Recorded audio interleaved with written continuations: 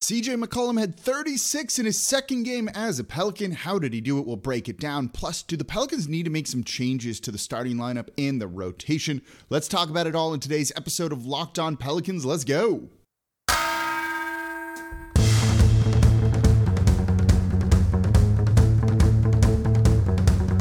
You are Locked On Pelicans, your daily New Orleans Pelicans podcast, part of the Locked On Podcast Network, your team every day.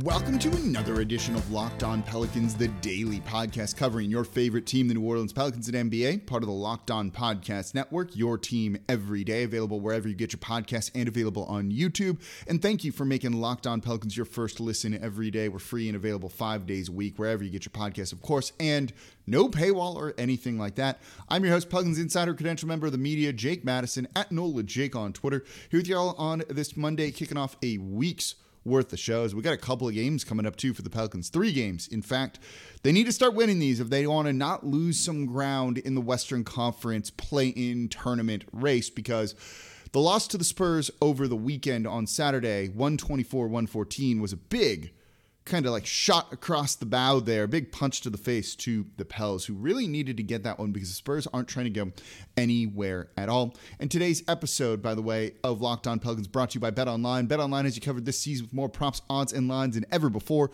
BetOnline, where the game starts. So let's get into that game. The 124-114 loss to the San Antonio Spurs. Spurs active on the trade deadline a little bit, kind of doing things that they don't normally do. And their big move was actually trading away a guy in Derek White, who's looked good for the Boston Celtics. A move that on the surface at first kind of had me being like, huh? Are they kind of tanking? Are they just kind of planning more for the future? And I think the answer to that to a degree is yes, but I think they also wanted to try and free up minutes for some of their young guys. They wanted Devin Vassell to get more minutes in there. He started at guard in this game, scored 14 points. They drafted Josh Primo in the lottery very high. He scored 9 points in this one, but I think they wanted to free up some guard minutes for both those guys to go out and be able to play and really try and start kind of planning for the future. And of course, when you have a guy like DeJounte Murray who can go out and put up 31 points, 7 rebounds, 12 assists, and he was the all-star replacement for Draymond Green, they're good. This is a team that's not going to go anywhere. So now the Pelicans are fighting with the Kings and the Spurs, having just lost to the Spurs for that 10th spot in the Western Conference.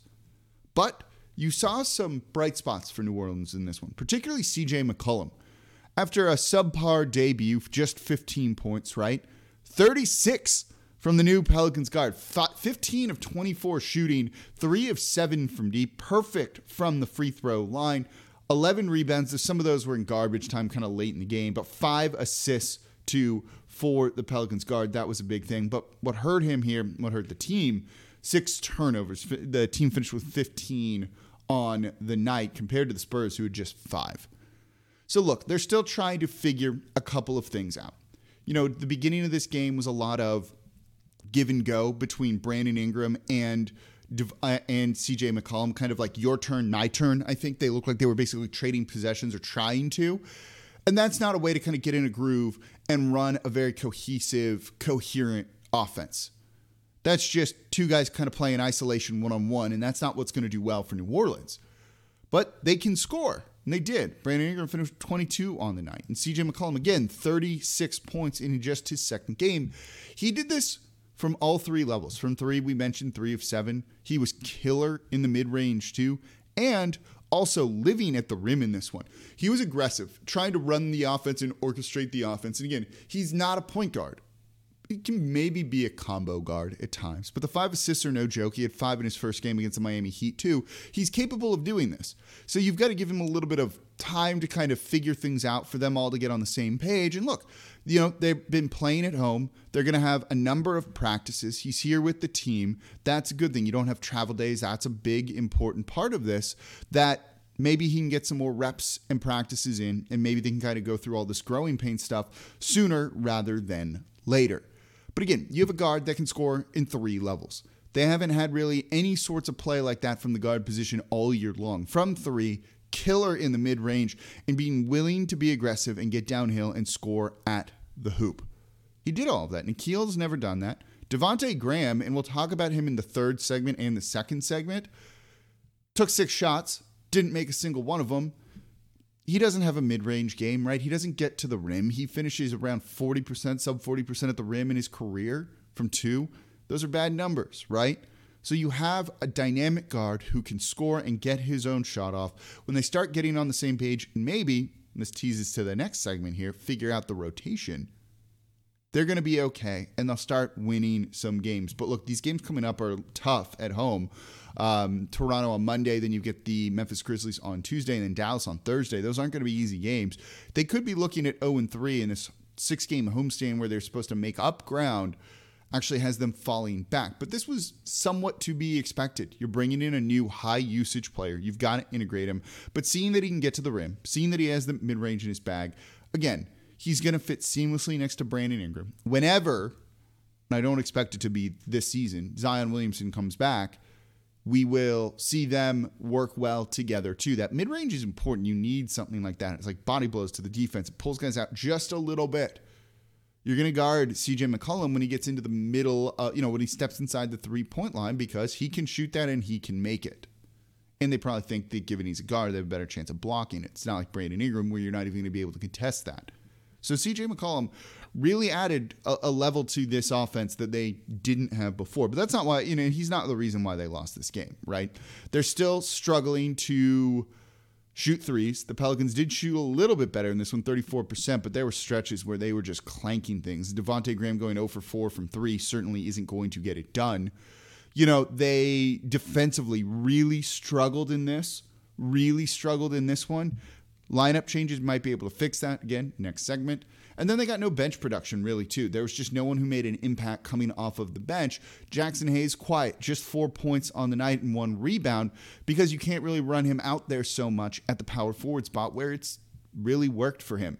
So, all of that said, is it time to make some changes to the starting lineup just 2 games into the CJ McCollum era, I guess you would call it, for the New Orleans Pelicans? Let's talk about that coming up here next in today's episode of Locked On Pelicans.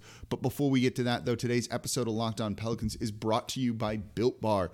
It's that time of year that I usually give up on all of my New Year's resolutions, but not this year. I'm sticking to my resolution to eat right thanks to Built Bar. It almost feels like it's not really a resolution because I enjoy eating one of these things all the time. Built Bar is the best tasting protein bar out there. They're delicious. They taste like a candy bar. So when you have sugar cravings, things like that, go to a Built Bar. It's good for you. And have you tried the Puff Bars? Because if you haven't, you're missing out on one of the best tasting Built Bars out there. Puffs are the first ever protein infused marshmallow. They're fluffy, they're marshmallowy, they're not just a protein bar, they're a treat, and they're covered in 100% real chocolate. They have incredible flavors. There's the churro puff bar that's very cinnamony. They have coconut marshmallow, banana cream pie. They're so good, they're going to be your new favorite. And all Built Bars are covered in 100% real chocolate. They're low in calories, high in protein, so replace your candy bars or other snack things with these. They are better. Go to Built.com, scroll down to the macros chart, and you're going to be blown away. 130 calories, 4 grams sugar, 4 net carbs, and 17 grams of protein. Compare that to a candy bar or any of those other snack things that you're eating. This is going to be so much better for you. If you want a couple of flavor recommendations, I love the mint brownie. The white chocolate cookies and cream is also great. I just got that one in. So go to Built.com, use promo code LOCK15 and get 15% off your next order. Again, use promo code LOCK15 for 15% off over at Built.com. Thank you for making Locked On Pelicans your first listen. Now, for your next listen, check out the Locked On Now podcast. Nightly recaps of every NBA game with analysis from our local experts, the people who know these teams better and can give you the kind of key takeaway. It's free and available wherever you get your podcasts. All right, so we just went over the Spurs game. Pelicans losing 124-114, struggling on defense, struggling to make threes, but CJ McCollum, awesome 3-level scorer. We knew he'd be able to do that. Once he gets on the same page with Brandon Ingram, and there's more of a 2-man game there rather than kind of playing more isolation ball each, they're going to be fine. It's going to take a little bit. That's okay. We expected this. Usually with these type of trades, you have a quick little step back when it comes to these sorts of things as the new guy gets integrated. He will. I'm really not worried about that when it comes to CJ McCollum. I am worried, though, about some of the other stuff with the team, right? From some of the things we've seen, certain things just aren't working. Part of it is the defense is going to be in a rough spot. This is a downside to CJ McCollum, or something you're concerned about with him, is the defensive side of that. Alongside Devontae Graham, who's negative defensively and undersized, they really struggle there. and we've seen that kind of all year long. Maybe it's time to make a change and maybe inject a little bit more length into the lineup or just more versatility or something. And part of it is, and I want to talk more about his struggles in the next segment, Devontae Graham has really been rough since the start of the new year. And I'll go into some of the numbers in a minute with him. So is it time to make a lineup change? Do you go with C.J. McCollum, Brandon Ingram, Herb Jones, Jackson Hayes at the 4, and Jonas Valanciunas at the 5? Would that be a better lineup? Again, you're not, that's actually pretty tall. There's a lot of length to that sort of group there, I think. And I think it could really work. You have C.J. McCollum and Brandon Ingram kind of as your primary ball handlers. Combined, they definitely equal one point guard. So I think that kind of works. You get defense in there with Herb Jones. I think by taking Devontae Graham out, your defense just simply gets better. You have Jackson Hayes, who's been great at the 4, and in those starts that he's had when Josh Hart was out, he really excelled. And then Jonas Valanciunas is just Jonas Valanciunas and a solid dude, right? You had 17 in double-digit boards, like no problem for him the other night, 12 rebounds. No big deal whatsoever. I think that lineup is something they really need to consider and start looking at. Is there enough shooting out there? I don't know, but you know what? By trying to put in a guy like Devontae Graham and give yourself more shooting, you're not actually getting it because he's been struggling. So at this point, who cares? It's not like the shooting can get that much worse if it's just non-existent. I wouldn't be shocked if they try and make a move to something like this. Maybe it would do Devontae Graham better just to be on the bench when he doesn't need to worry and just can kind of fire away and get more shots and do his thing. Or do you go with a guy like Jose Alvarado in place of Devontae Graham? It'd help you defensively. He's a bulldog out there. We've seen him at times be a spark for the team. Offensively, he's hit or miss, but he does make shots at times, I think. So I think you could look at that being a potential option. I think that's not the route they want to go just yet, but it gives you more of a facilitator. Let C.J. McCollum kind of do his thing off ball a little bit more.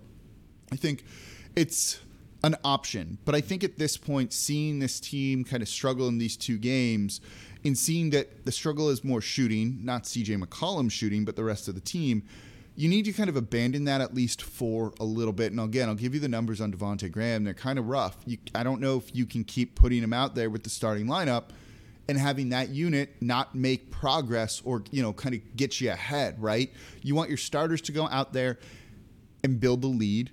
And you want your bench to come in, not to build a lead, but to just kind of maintain it, just not be negative. If they can kind of play at net zero, you feel good about your chance of being able to win. But when your offense and your starters aren't beating the other team's starters, you're going to lose more games than not. And that's some of what we've seen right now with the Pelicans. Devontae Graham and his struggles are a really, really big part of that.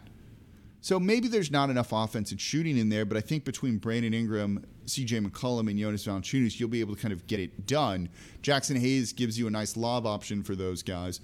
And frankly, I think there's a little bit more rim protection, and there's a little bit more defense down low because you're likely putting Herb on wing defender or on wing offensive players or guards. He guarded Murray in this one.